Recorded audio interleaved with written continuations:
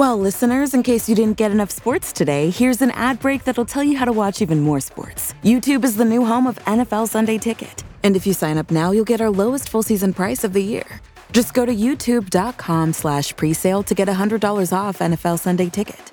Watch your favorite teams out-of-market Sunday afternoon games, exclusively on YouTube and YouTube TV. All right, enough about sports. Go get more sports. Terms and embargoes apply. Offer ends June 6th. No refunds.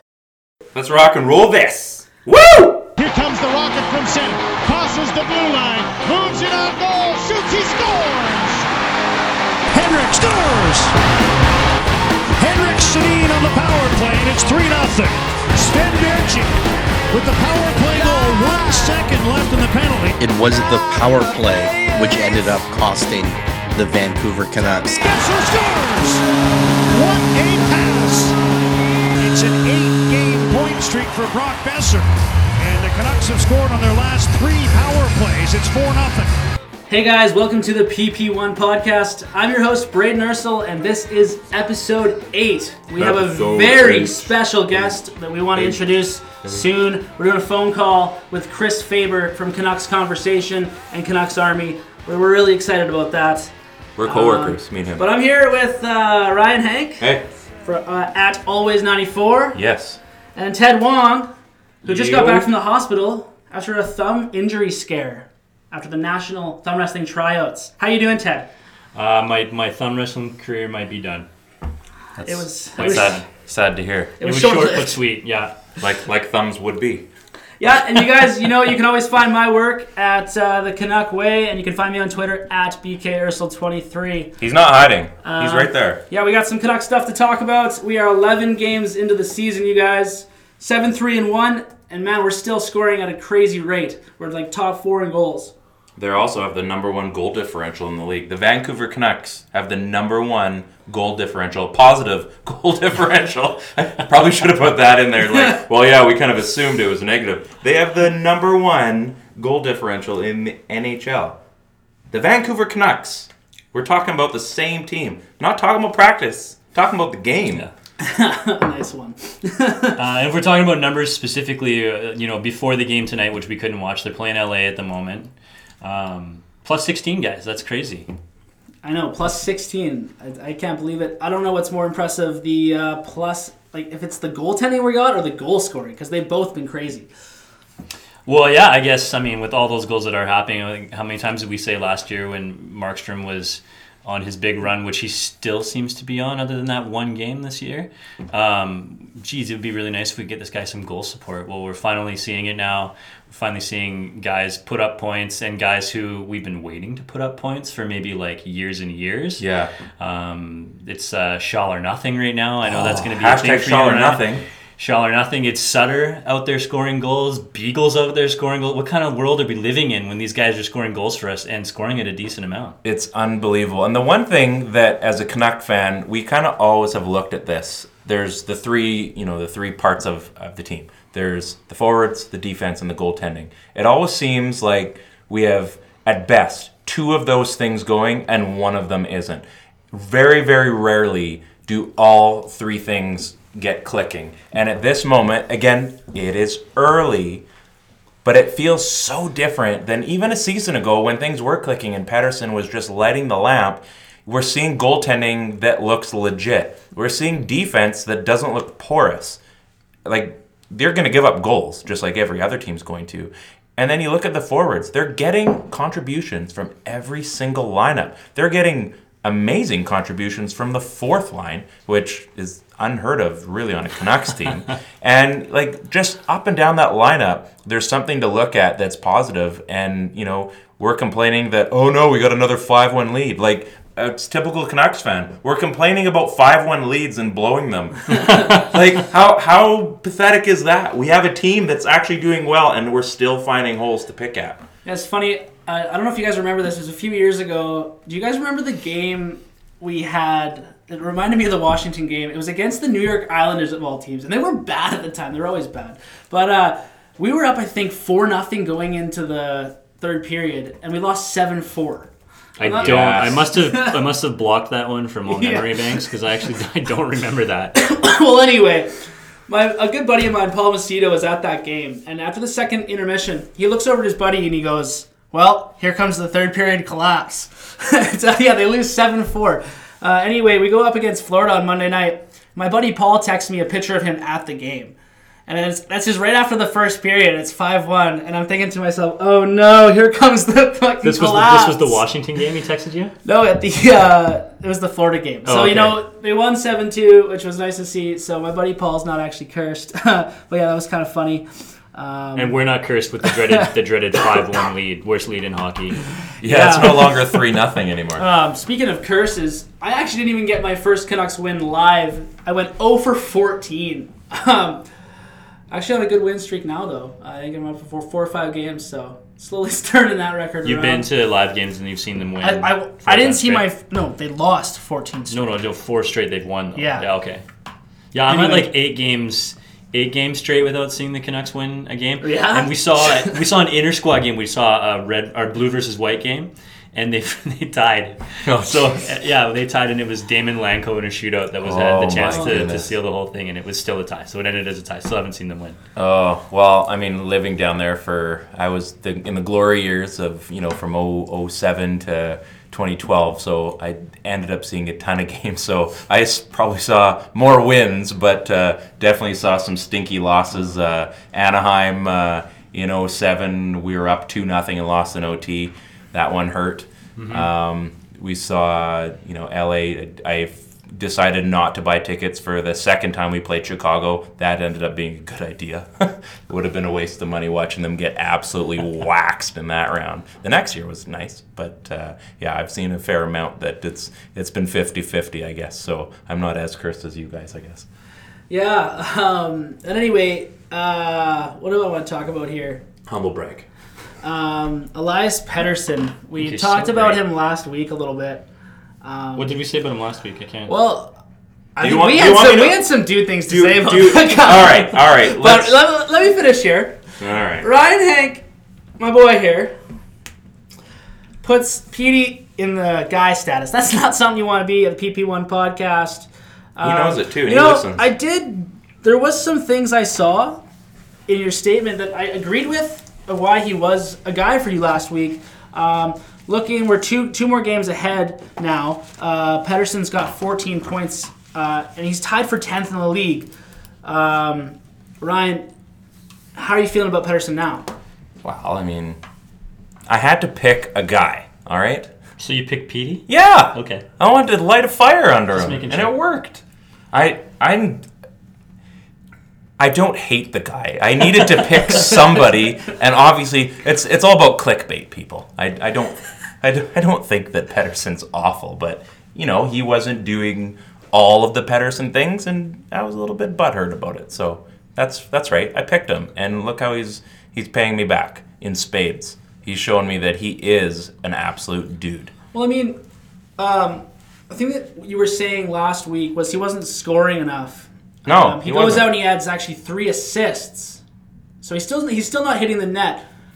Is he still a guy for you, or is he more of a dude status now? You saw those assists though, right? That one to Besser was against Florida. Mm-hmm. Yeah, that was so dirty. And you just looked at Brock's face after, and I can't remember exactly what he said, but it was something so simple, just like. Something like, yeah, bro, or something like it was an acknowledgement like this is how things are going to be for a while. There wasn't a lot of excitement. It was just like a casual nod like, well, thanks for coming. Yeah, there was a few things on that decent week from him after you called him out. There was a pretty filthy shootout move. I don't know if you guys caught that. Oh, that was nasty. Oh, my God. That was nasty. Beautiful. What goalie was that? That was a net there? That was, oh, jeez. I can't remember because he's still sliding to the left. Because it was that nasty. Well, when the ice is that clean up the middle. Oh, that was a good one, Ted. But yeah, it was really good. I think that you're right. I think that's the good thing about Petey this year that's a little bit different than Petey from last year is that if he's being locked up on and he's being shut down and they're taking that shot away, is that he's still contributing. He's still drawing guys to him. He's still picking up the points. So I don't even know what's going to happen to the rest of this league when Petey finds his game and they're not taking over and he's not getting secondary assists and he's not picking up those extra points where he's just full on taking over games, but it's going to get downright ugly for this division for sure. Well, the one thing I was writing my pregame for Canucks Army today against the Kings, and Patterson is, if I'm not mistaken, third in the league in missed shots. Is it third or fourth? With I think it was 22. Wow. The guy has missed an insane amount of shots.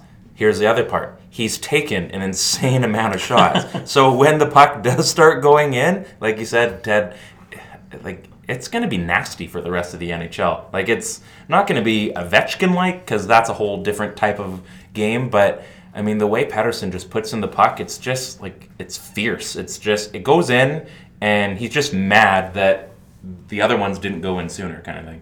Yeah, I think the biggest thing that I've noticed, at least right off the bat, is that we're controlling the play right off the get-go, and I think a lot of that has to do with possession off the face-off. Sure. Brady, I know you had some rankings written down that you wanted to talk about what was going on with the Canucks in the face-off, but you pointed out a few things to us. Yeah, we're really leading the league here. Bo Horvat has 59.4% on the face-off dot. JT Miller is actually seeing a lot of time on the dot with 60.8 in the win percentage column, and Beagle always leading the way with 65%.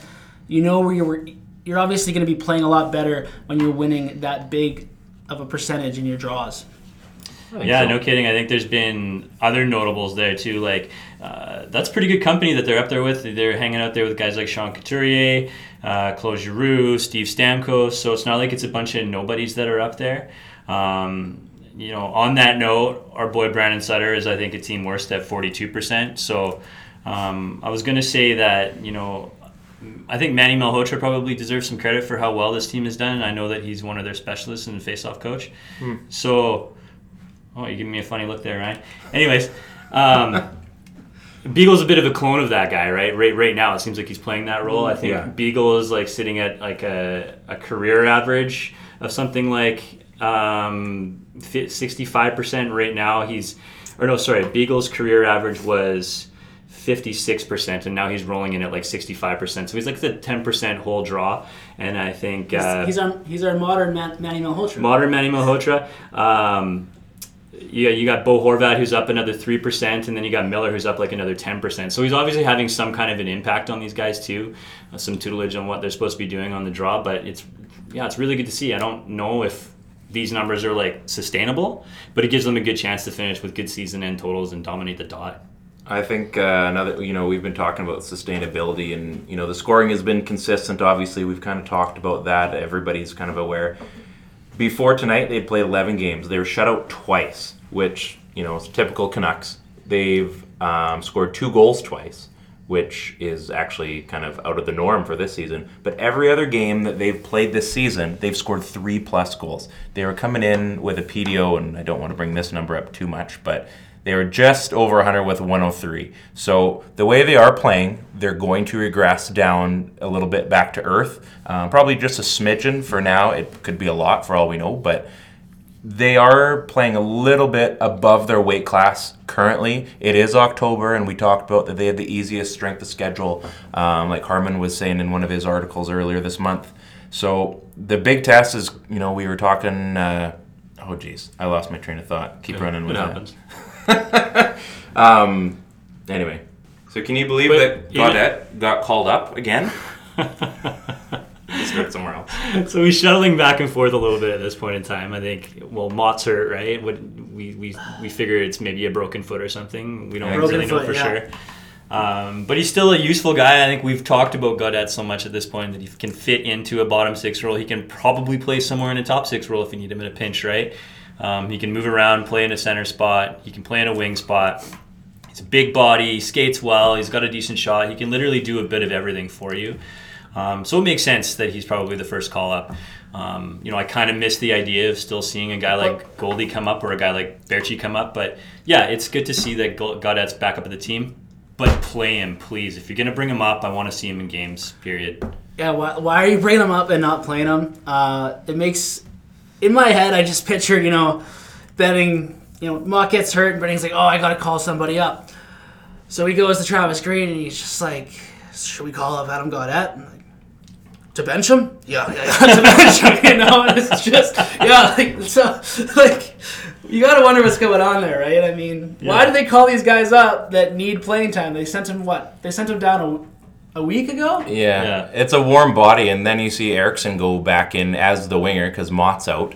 So why bother bring him up? I mean, we want to see him up, and you want to see him playing, but he's not in the... they're not bringing him up in the proper position, that they've been kind of doing the last year or so where, if that position is injured, they're bringing up the applicable guy. Yeah. They're bringing up Gaudette almost just like a favor to everyone saying, see, we brought him back up. Everything's good, right? Yeah, and I think that's what they say to the media is like, we're bringing the guy that deserves to be up here. But I think the writing for me is on the wall that they're bringing Adam Gaudette up because he's the reasonable contract. Yeah. Right? He's the guy that's not susceptible to being claimed on waivers.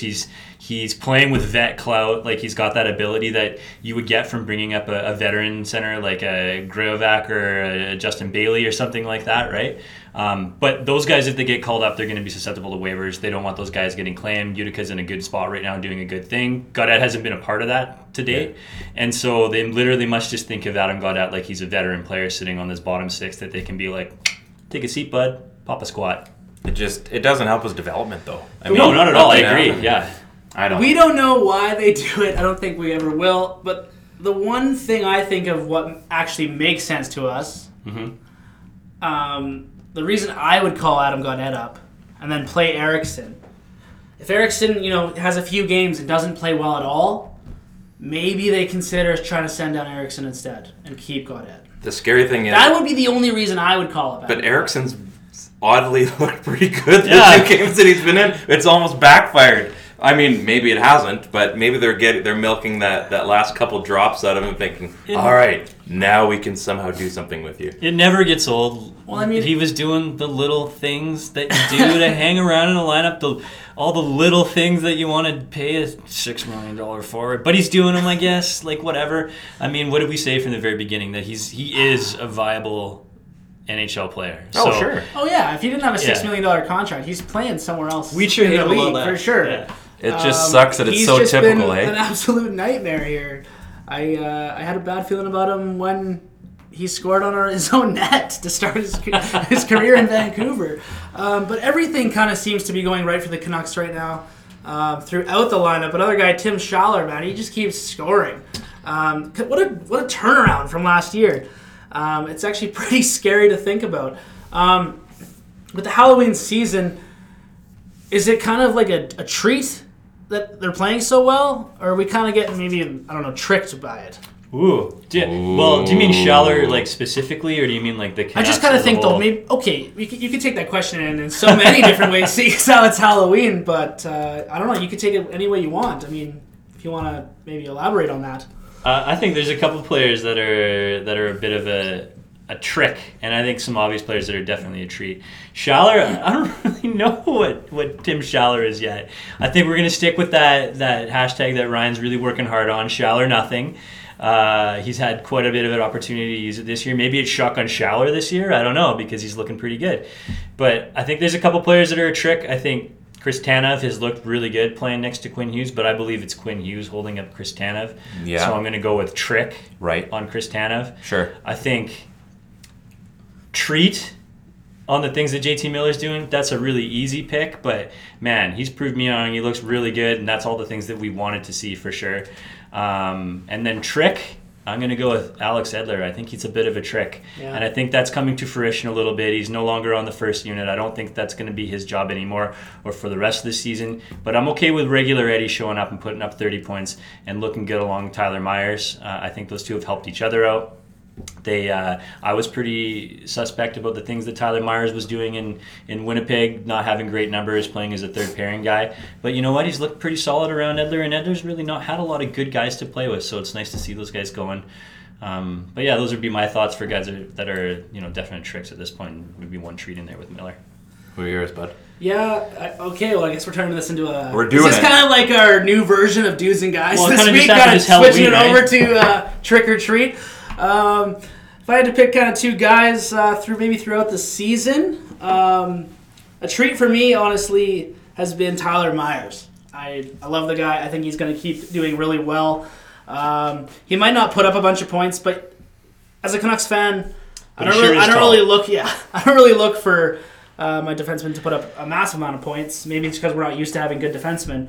But I've been really happy with his play. I think he's outperforming expectations. And I think it's going to continue, especially alongside Alex Edler, who is what I would disagree with Ted's trick. Maybe for my trick, Jacob Markstrom. Maybe went a little off the board with that one. Interesting. And that might actually have more to do with how well Demko's been playing. But if you just take Markstrom... So maybe that's not actually a good... No, he's not my trick. Maybe he's not... I do believe in Markstrom, so that's not a good answer for me. So maybe you want You to can just not have one. Yeah. I've got an interesting one. So my trick Brandon is... Sutter. No. Travis Green. I don't think he can sustain the moves he's been making. I just think there's something that's going to end up hitting a line blender of some kind, and we're going to regress. Maybe not a lot, but I think there's some wrench that's going to come in there, and he's going to kind of Travis Green his way into, putting the lines that we've seen the last, I don't know. I guess we're just so used to looking at... You're referring to his juggling. Yes, his juggling, yeah. I'm so used to seeing, the Willie Desjardins gear. Like, that was just so impactful. Then you look at kind of Torts that came in. I'm not ready to trust yet. I'm not ready to let him in my heart. Yeah, we've seen too many of we're playing Boston, and we're worried about Zdeno Chara shadowing the Sedin line. So how do I get them to not be shadowed by Zdeno Chara? Yeah. Oh, well, I just won't play them. Yeah. That stuff's not happening anymore. So, I hope you're wrong. But Me you too. think he's gonna stub his dink a little bit here and make the wrong choice? Sure. There's something just sitting there, and I'm not quite sure of what's exactly going to happen. Yeah, I hope I'm wrong, and maybe he's up for a Jack Adams. That's right, another first you heard on the PP1 podcast. Well, Brady, I know you were you kind of went into it and then went away from it about Markey being a bit of a trick. Yeah. Obviously that has to go with Demko's numbers, but he's better than Markstrom now at this point in time. And I know he's got a smaller sample size, but we can probably talk about that a little bit. Yeah, I think Demko, honestly, he is putting up better numbers, and I think he's impressing Canuck fans more than we were expecting him to. I think he's showing he can handle a bigger workload. He's looked really well, especially after Markstrom, takes that terrible 6-5 loss. Demko steps in, and he looks solid. If I was the coach, I would probably personally would have given Demko the start. I want to see a little bit more of a 1A, 1B with these two goaltenders, especially with it being such a big year for Jacob Markstrom and the contract year. You kind of want to see what you have in Demko as well. So, what do you mean by 1A, 1B? What are you thinking from a start perspective well, for I those know guys? back when we had Luongo and Schneider, it was kind of 50-30. So that's kind of what I would like to see. But also in the sense that you just can ride a goalie when he's hot. Like, depending on who's good, you just go with them. And it's nice to have that. What if they're both hot? Well, I don't know. I think then you probably have to go with Markstrom. But Yeah, you're right. if you have two hot goaltenders, I mean, it's not a problem. They really have both looked good, and I think you're right. I think one is kind of pushed for more playing time, and I think that's going to help his development. I think if we have a really tough choice to make at the end of this year, then that's probably means we're in like a pretty good spot, right? Yeah, for sure. And with the Halloween theme, it's scary to think that we can have two good goaltenders, but it's scary to think that we're playing 15 games in November. Is it scary though? I think 15 games in November is a little scary. That's actually terrifying. You're right. It's nice to have those two goaltenders that we can fall back on. I don't know if you guys saw it, but Jeremy Roenick, he was talking about the game, and he said that the Vancouver Canucks have no defense, maybe Quinn Hughes, and definitely no goaltending. He's probably getting last year's feed, that's why. He did say they got a couple of nice pieces there. I think he's probably talking about, Pettersson, Horvat, Bo. Yeah. Probably doesn't even know JT Miller plays for us yet. My point is he completely skipped over the goaltending. Like, he hasn't been watching hockey for the last year. I mean... You're right. I think the part of the NHL skipped over their goaltending too, because they haven't let in that many goals.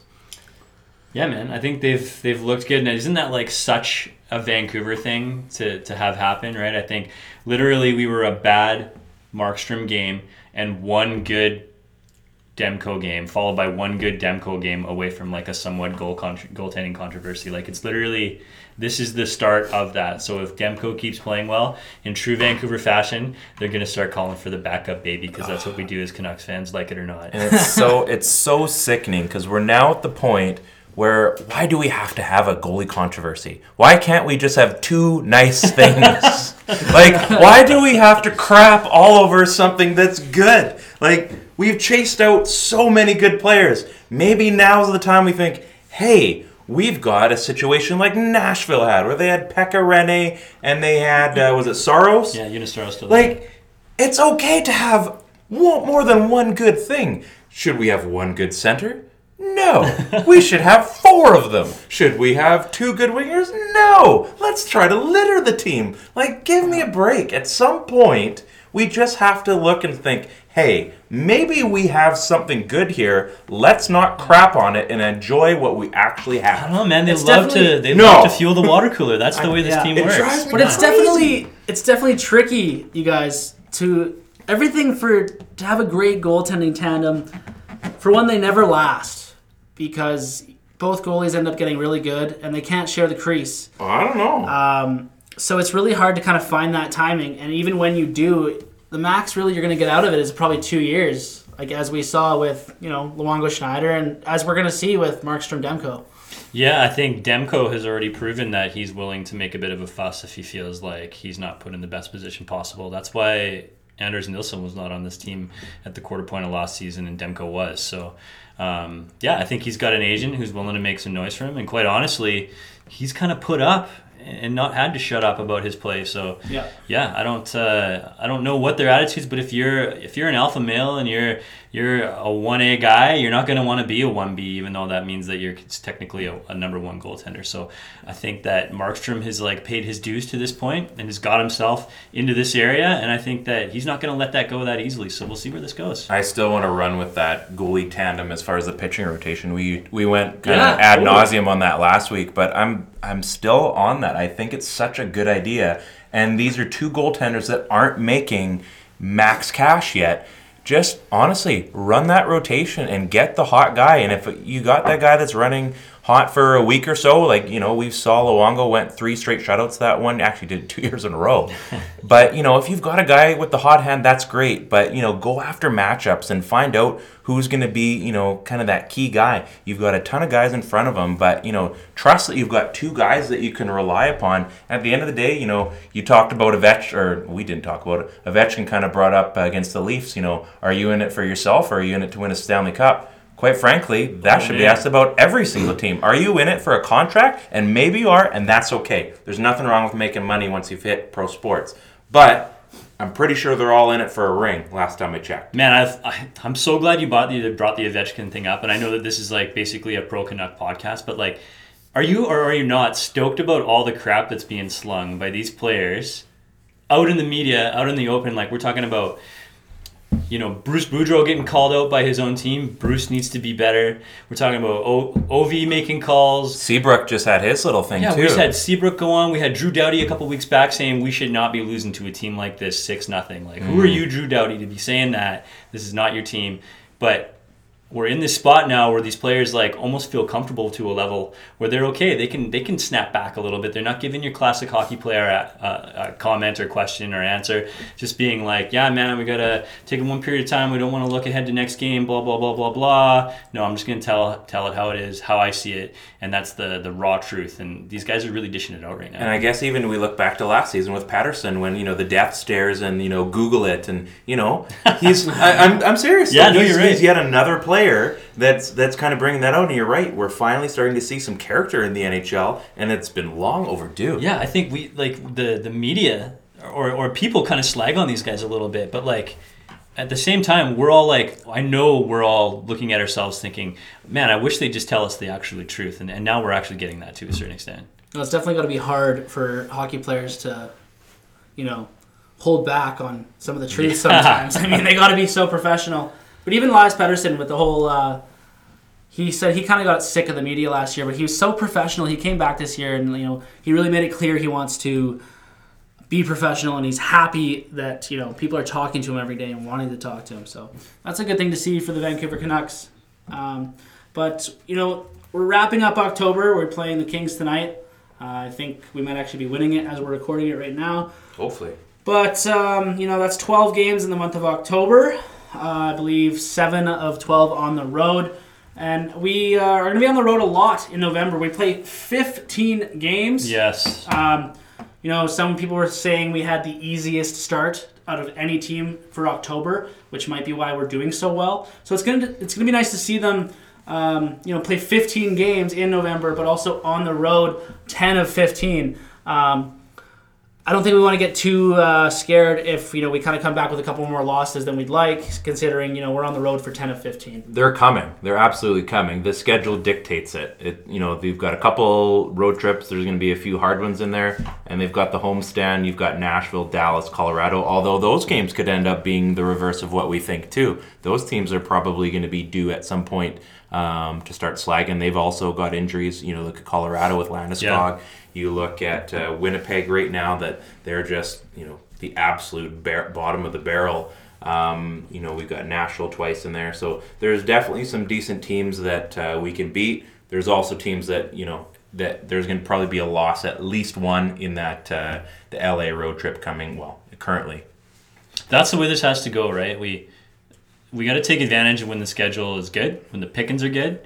Almost like getting ready for the winter. Do you know what I mean? Mm-hmm. So we got to make hay while the getting's good. And when it gets tough, we got to hope or try that we're going to get through this thing unscathed. Yeah. And that we're going to tread water to a certain extent, so that when we come out of it on the other end, we're still looking at it with a similar record, right? So we're going to really see what this team is made of, what kind of jam these guys actually have. Yeah. And we're going to see if a lot of these numbers that have cropped up, like face-off percentage and PDO and Corsi, that are all looking really reasonable right now, and defense scoring, if it's going to taper off or if it's going to continue on into this nasty-ass road trip that's on its way.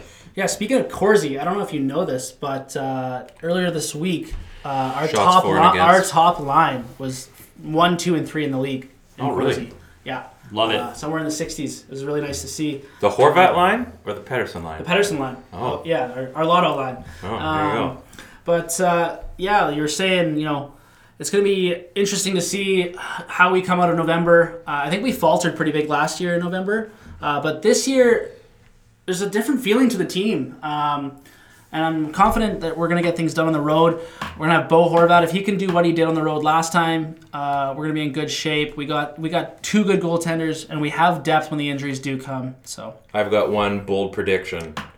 After the game against Colorado on the 16th, that is going to be the Canucks team that you're going to see for the rest of the year. Okay, well, let's hope it's good. That's going to be whatever it is after the 16th. Is it the Flying Skate jersey? It is that happens to be the Flying Skate jersey. You know what? And you did something there. No, I didn't. I swear to you, high fives for sure. It must be true then, eh? But always 94, baby. In all seriousness, though, after that game, the Canucks will have. I think that puts us 12, 15, so that's just over 20 games. I think that is the realistic. That's your quarter pole, basically, right? That's going to dictate what this Canuck team looks like. So if they're in a legit spot at that point, I kind of see this team going to the playoffs, which I didn't quite think was going to happen this season. But that's my bold prediction. So yeah, you think they're going to make it? Is that? I think if we're still within the first 2 spots in the Pacific, after the 16th, I think the Canucks at the very least make a little bit of noise in this. Brady, I know we know where you stand on this one. Would you think there's always about a 94% chance that's true?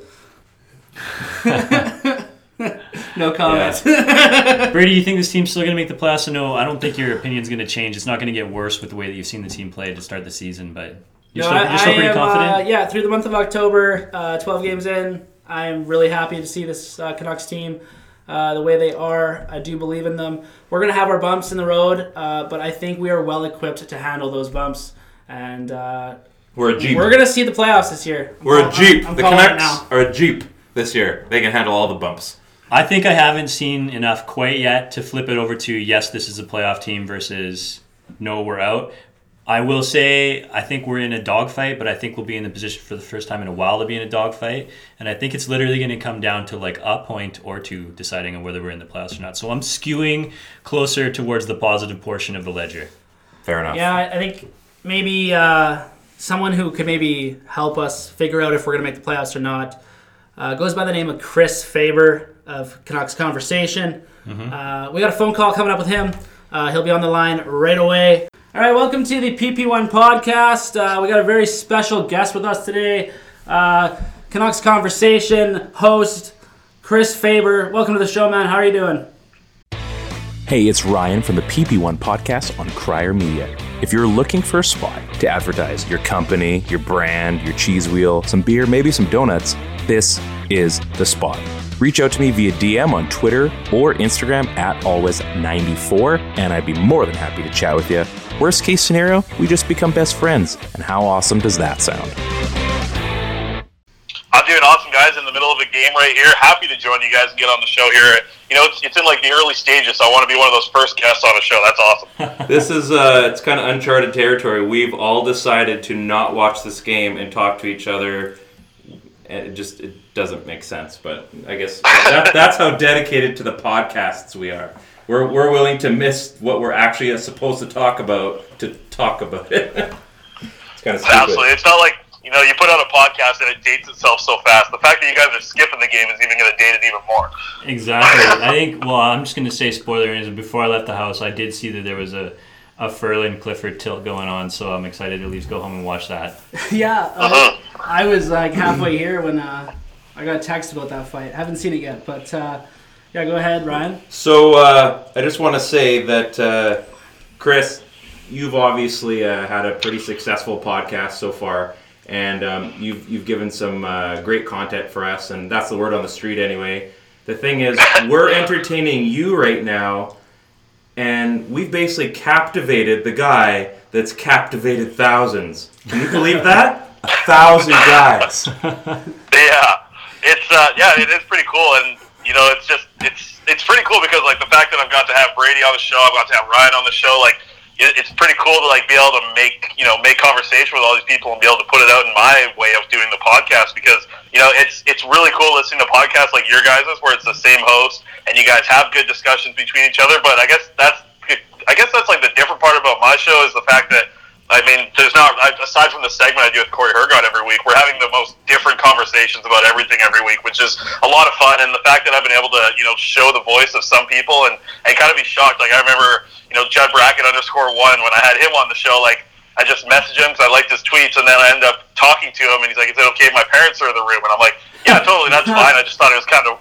weird. I'm like, yeah, your parents can be in the room, and then we get going, and then he's like, yeah, just because I'm 14 years old. I'm like, oh, so like, I'm like, we're doing this, eh? So this is what the show is now. And then he just blows me away with like how much the kid knows about hockey, and you know, getting to meet him at the NHL draft and stuff like that. That's some of the cool moments from doing the show so far. That's definitely a really cool story, man. I gotta ask you, how does it feel to be kind of on the opposite end of it? You're not so much asking the questions on your, which is in your wheelhouse. What's it like to be, you know, a guest on the show? I love it because when I'm putting my show together, I'm always worried about not talking over the other person, as you guys probably are right now. You're like, oh, just let Faber flow, let him go. I'm not going to cut him off. Makes for bad audio. So now I get to talk all I want at this point when I'm on someone else's show. No, we'll cut you off. Don't worry. Absolutely, yeah, please do. I've heard your guys' show. I know you can. And you know, just the fact that it's kind of just cool to be recognized and that people actually, you know, want to hear what I have to say about it. It's awesome to do, because I tell people before I interview them all the time, I'm just driving the bus. I want you guys to be the star of the show when you're on my show, and I just try and do that and make sure that they have as much room to talk as possible. Yeah, well, listening to your show, it's quite obvious that you're a huge Canucks fan, and when I'm listening, I almost want to hear your opinions more often, so it's nice to finally get to ask you some questions. So I just want to ask you, like, how are you feeling? I know we actually kind of wrote a similar article about the Canucks through 10 games. How are you feeling about the Canucks through 10 games so far? Yeah, I think you definitely have to be optimistic about the start for the Vancouver Canucks. I mean, it's kind of tough when you want to just think about how much a goaltender can bring to a team and what the goaltending duo that the Canucks have bring to them in their first 10 games. I mean, they really have carried this team. Looking at the goaltending, I think looking at it the other day, it was like both goaltenders over 40% save percentage. I mean, that that just doesn't happen. And then the addition of JT Miller has just been so huge. So I think you got to be happy with what they're doing so far, but you know that there's going to be tougher things down the road for the season. And I think, at the same time, you want to think about playoffs when you have a start this good, but you really got to start looking at the month of November. And if they come out of November looking like this, or even relatively close to what they did in the first 10, 11 games, I mean, you got to be very happy with the start to the season. For sure. What do you find, like, I guess the next little bit that's coming along here, and you kind of alluded to the fact that we have to be optimistic, but tougher times could be ahead. Like, what do you foresee as possibilities for what could be tough that's ahead of us? Like, what are some possible traps or some pitfalls that are, possibly approaching down the road that you're looking forward to seeing this team overcome, or that you're worried about? Yeah, I'm super excited to just see what they look like. I guess at the end of November, they play a back-to-back on November 30th. And December 1st. And at the end of that, I believe it's something like 17 games and 33 nights. So it's just a ton of hockey that they're going to have to play, right? So that's going to be super interesting to see just them come out of that, because we've seen injuries so much, and we see it when they get these games bunched up. Like last year when they were playing so many more games than everywhere else in the league, I mean, they were getting so many more injuries than the other teams, and just looking at how that just affects your team. I mean, you think about losing one of these players, almost anybody in the top six, if you were to lose right now for the Vancouver Canucks, that just drastically changes this team. And I guess the better part of if you want to look at it from a positive side, is looking what's going on in Utica. I mean, there's a lot of players that you'd be happy to kind of just add into the top six. So maybe this year's different. I mean, if they can weather through this storm in November, get past the crazy month that's going to be November. It seems to be the hardest month for the Vancouver Canucks all season long. So if they can get over the hardest month of the season this early in the year, then you got to think it's going to be just easier for the rest of the season. Chris, I think another thing that we're kind of forgetting too, we're not really forgetting it, but Antoine Roussel is going to be coming back fairly soon. Tyler Mott's out with, I believe it's, they're saying probably a broken foot. The thing is, you get Roussel back, and eventually you're going to get Mott back. You've now got two guys that you can interchange as either your 12th forward, or you can cycle that fourth line potentially, or even your third line. Now as you were saying, like the guys in Utica, this is probably the most depth on both sides of the coin that they've had in, how many years has it been? I guess 2011 was the last time that they actually had some depth to play around with. But now you've got role players like Roussel that when he comes back, I think we've all kind of forgotten what he actually brings to the Canucks. And the fact that we're getting such a positive output from, the third and fourth line. And obviously, you look at Petey and Besser, and they haven't even blown up yet, and they're still putting up the points. I think it's a good spot to be in, that we can actually have that kind of depth. Right, and this is something that, I have Corey Hergott on my show every week, and I think I asked him, actually, Ryan, I think I might ask you this as well a couple of weeks ago when you're on my show, like, is this what it feels like to actually have a good AHL team? And I'll just throw that right back to you guys, like, looking at this team with an AHL team, do you think this is like an AHL team that we don't see often, like once in a blue moon an AHL team is this good, or do you think this is what it just feels like to like actually have confidence in your AHL call-ups? Because the Canucks are calling up the most ridiculous names over the past couple of years, and it seems like the guy that they're going to call up now is probably going to fit in anywhere. Yeah, I think it's a bit of both. You can kind of look at it, two ways. One, they've finally produced enough players that they can actually ice a team that's competitive. And the other thing too is, they're playing well. I think the guys that they've got, we've talked about it for the past couple of years, and we talk about it on our podcast a lot, about the depth that Benning and company's draft, and I think they're finally starting to get the dividends from all these players that are finally starting to pan out. Well, not only that, too, I think it's been different, the way that the young guys have been deployed this year. I think whether that was the intention or not in the first year, it seems like the deployment's been a lot better with guys like, Lind especially, putting them with more quality players and putting them in more of a position to succeed. Yeah, exactly. And then, sorry, go ahead. Go ahead, Faber. Yeah, it's been interesting. This is the first year I've kind of dove into the Utica Comets more, and like I remember hearing Corey last year talk about Corey Hergott. That is just talking about how this team actually isn't doing that bad with their young players, and just looking at what they did this year. I mean, putting Cole Lind on the first line with Reed Boucher for the first 7 games, I think that was a great combination. I mean, looking at Boucher get going early on with the goals, I'm no not even close to a Comets expert like Corey is, but I think just watching the game so far, I completely agree with what you just said there. I mean, the young players are being deployed. We're seeing, we're getting Yasik. He's playing penalty kill time right now for the team. Goldobin's getting some penalty kill time. The first power play unit looks awesome. And even like people aren't really talking about Olli Juolevi enough because the way that he's playing right now, he's playing like one of the best defensemen in the AHL. And I think Canucks fans should be very excited for what's going to come from him. Yeah, for sure. I just got listening to your podcast in the summer months, and we were going over the lines a lot, and I got to learn that you were a big Goldie fan, and I know how much it pains you to see him down in the AHL. And I want to know, did you buy AHL TV for the sole purpose of following your boy Goldie, or is it just because of how deep this team is? I just want to hear some more on your thoughts on that.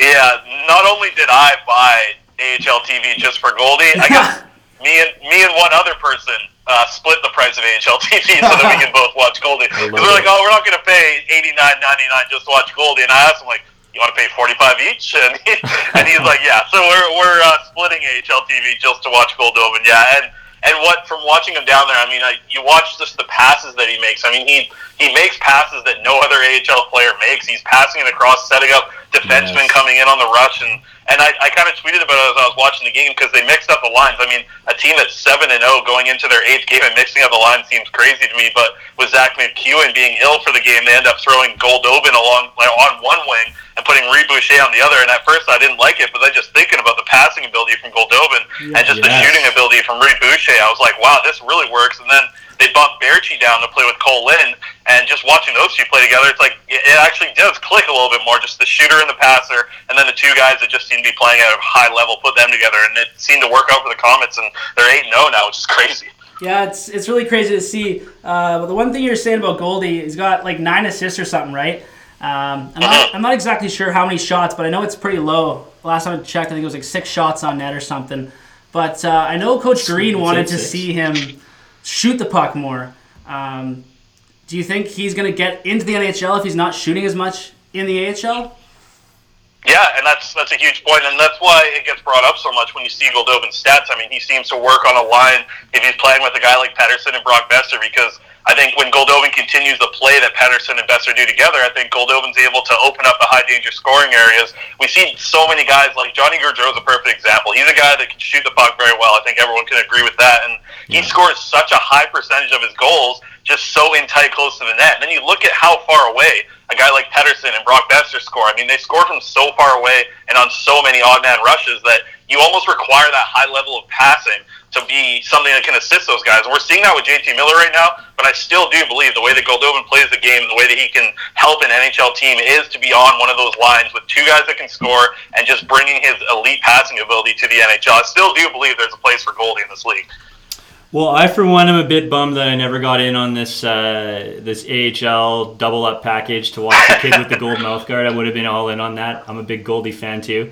But you're right. I think you hit the nail on the head there. I think there's so many things that he does from just like a pure skill player perspective, the way he thinks the game. It's at a similar level as a guy like a Pettersson or a Besser, and that's probably why he fits so well with a guy like Reed Boucher down on the farm, too, right? So, yeah, man, great points there. I think that there's a lot of things going on in Utica to like. A lot of good deployment choices for guys like Cole Lynn. But something I was curious about was we got a couple of really good prospects in the organization just in this last year, in this last draft, in Podkolzin and Höglander. And, I was kind of curious what your thoughts about how they're being deployed or what their development paths are set aside for them this year. Because they're in very different roles playing in Europe, but they're both playing in men's league, albeit in different positions. So what do you kind of foresee for them going on with this year, and do you like it? Yeah, first of all, great pronunciation of Höglander. That was 100% bang on. And second of all, just, the fact that we get to watch... No, I've heard the improvement over the episodes. It's gotten better and better.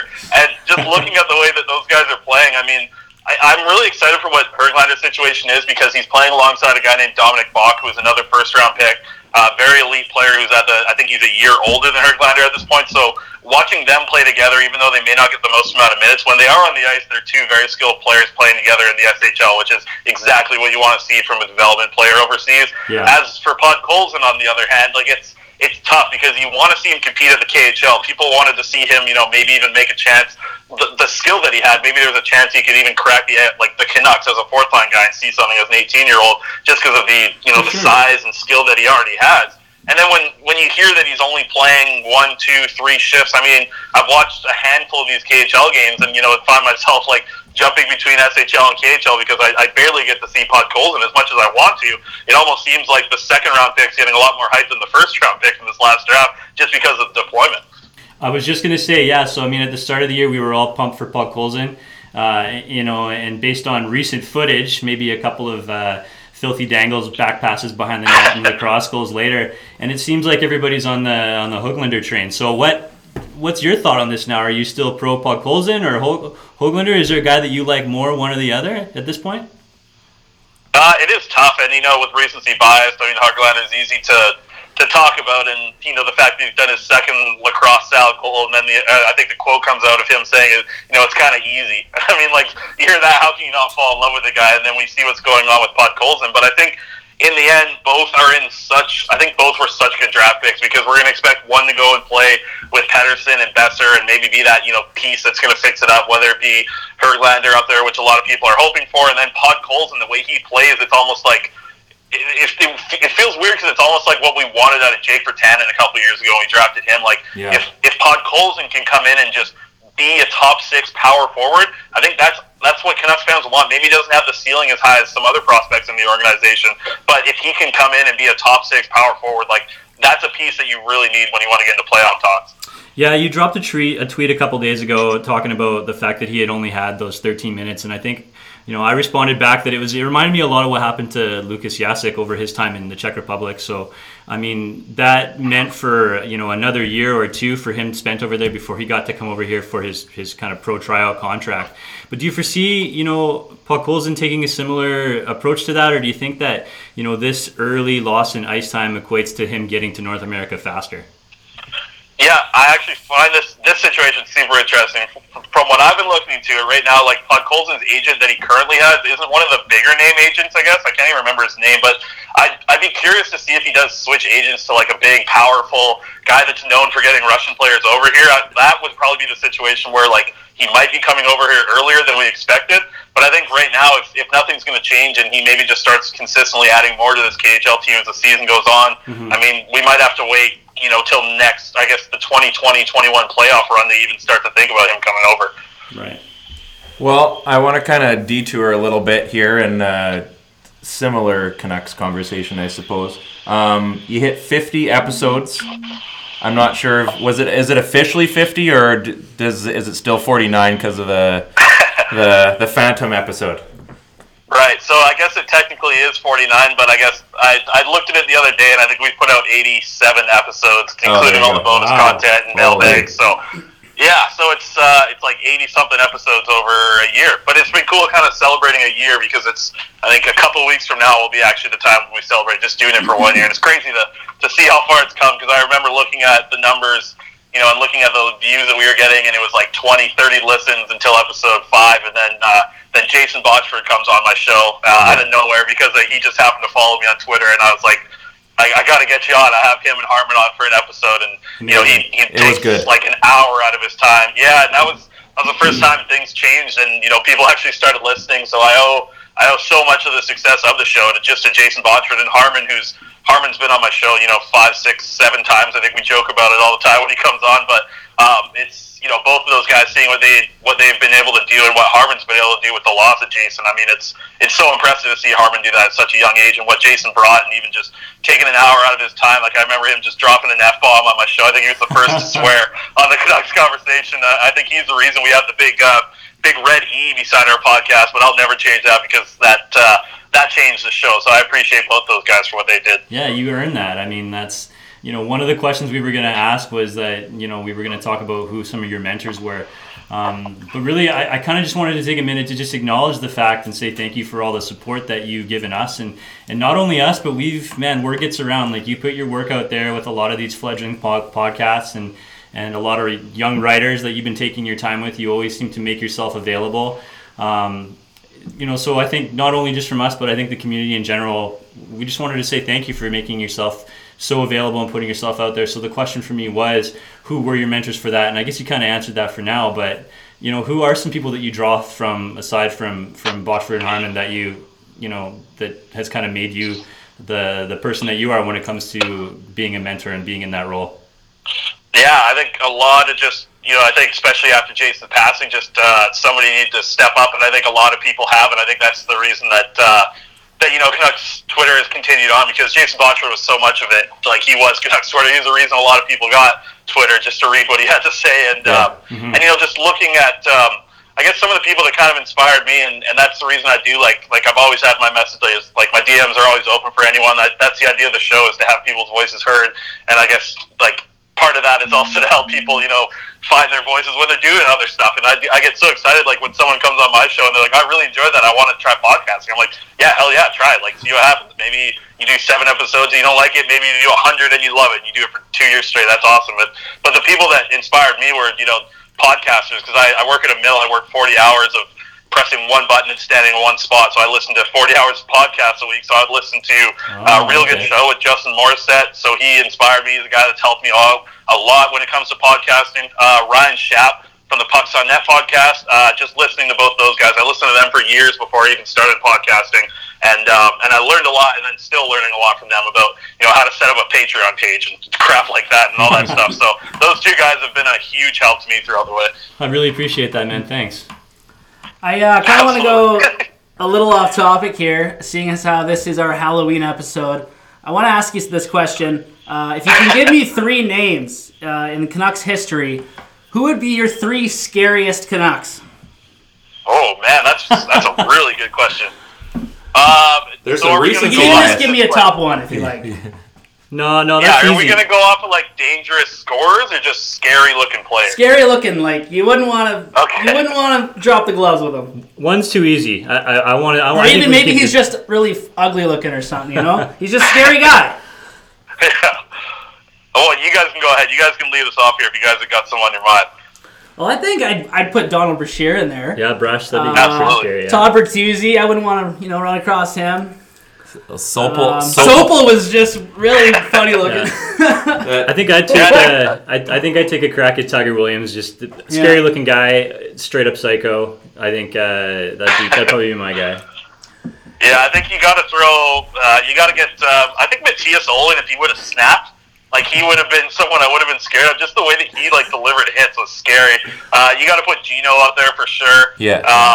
I remember actually I was at the game. It was a couple of years ago. We were at the game, and Gino made his first return to Rogers Arena, and I have never in my life heard that arena so loud. So that was so cool, because he was a little bit before my time of really investing into hockey and watching it, intently instead of being a 9-year-old, because I didn't understand at the time. But back then, like before my time, that was someone that I didn't really get to see play the game. But I just hear stories about Gino and the penalty minutes that he put up. Like that's the hockey that I fell in love with as a kid. So I love watching that kind of stuff. But I never got to watch him play.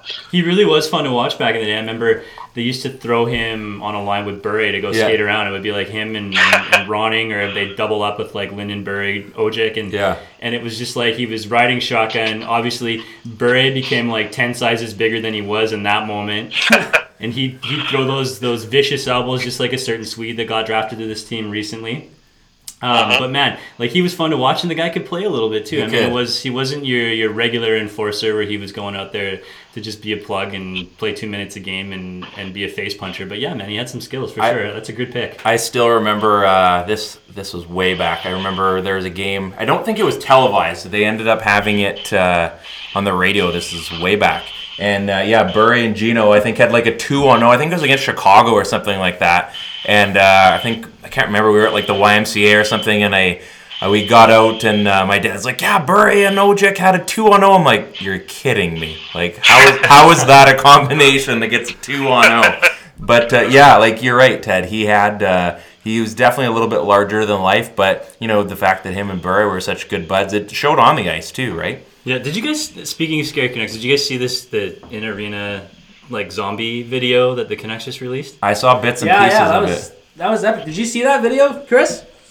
Yeah, absolutely. That was cool. And then I just saw that they tweeted about the behind the scenes. So I haven't seen the behind the scenes of it, but I mean, Oh, wow. didn't you got, like, when you were watching that video and you saw the back of the jersey and said Linden, like, were you expecting him to be in that line? Because like that would have been awesome just to see Trevor Linden again. I was. Yeah, It was cool. It was cool just to see all the alumni guys there, and it was weird, kind of like watching like this weird cross of. Do you remember those old Nike commercials that they used to do? And there was like one of there was one of Fedorov, and he was like skating down the ice against 30 different team members and shooting on like 8 goalies at once. But it was like a cross between watching that Fedorov commercial and like Thriller or something like that. It was pretty cool though. Well, for me personally, watching it, I felt so excited about the Canucks. Like, it's their 50th season, and it really felt like things are changing, and it made you really, really want to watch Vancouver hockey. And watch them kill zombies. For me, I mean, if they're going to win the Stanley Cup, they're going to have to go win, I guess, like the undead Stanley Cup after that, too. Hey, Chris, speaking of 50 episodes, we have it down here as like a pointed question, but I mean, you've had some great guests and some really good reoccurring guests like Corey, which we all look forward to every week. But how have you made so many good connections over the year? Obviously, you're a really personable guy and you're good into conversation, but it's not easy just to be a good talker. How have you hustled to get these people on your show? You get denied a hell of a lot. First of all, I send out a ridiculous amount of emails, but just making connections, if you can help somebody do something, they'll probably return the favor for you with something, and that's helped out quite a bit. Making connections and asking to learn. Like, I know a big one was when I first got to go in with TSN 1040 and meet Matt and Blake and see how everything's run in the radio station, how they get guests, and doing the same thing at Sportsnet 650 with Rid Tool. Just reaching out to these people and asking, like, hey, can I help you do something if you help me with something? And a lot of people have been doing that throughout the years. And then a lot of people are also just nice. Like, if their DMs are open, just ask. I mean, I've sent emails. I've probably sent 50 emails to Elliot Friedman in my life. I've probably DM'd him 100 times. Wow. Still waiting for him to come on the show, but I mean, maybe one day he answers that message. So just keep shooting. I guess you miss 100% of the shots you don't take. So there it is. Just firing shots, man. Way to go, Michael Scott. Michael Scott, absolutely. Well, I gotta say, Chris, honestly, if it wasn't for you, I probably would have never gotten my shot at the Canuck way, and I probably never would have gotten to podcasting. So honestly, thank you so much for everything you do. I wouldn't be here if it wasn't for your podcast, man. So thank you very, very much. Thanks, man. That's awesome. I love hearing that. Yeah, and I just want to kind of wrap things up with one final question. I've heard it on your podcast a few times. 11 games in, do the Canucks make the playoffs? First of all, before we get to that, from what you just said, I'm super excited for what the Canuck Way is coming up with. I know I was talking to Quadrelli the other day, and I heard you guys are coming up with something new in the future here, which I don't know if you guys have announced yet, so I'll stay that quiet. There's something cool coming with Quadrelli, so I'm excited for that. Second of all, are the Canucks making the playoffs? I was, sort of negative going into the season, but they've won me over. They play good hockey. Utica's buzzing. Like, I'm on the train. Let's ride. It's playoff time. And they're going to the playoffs. They're going to the second round. Forget the playoffs. Wow. And if there's going to be... Heard it here first, folks.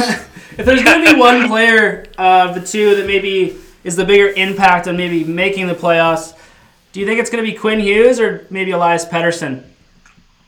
Oh, yeah. I think it's Pettersson because if Pettersson does take the step, I mean, if he puts up 90 points, if he gets somewhere like 35-plus goals, that's such a jump from what he actually did last year when you just think about adding that percentage of goals from what he had last year. I mean, it's such a big difference that we would notice just, winning more games with the simple fact of him putting up more points and playing with better players. I think he has the opportunity to do that. Though Quinn Hughes is going to bring such a different feel to the power play that I think that, it's funny because, like, going into the season, I would have 100% answered this question as as Elias Pettersson.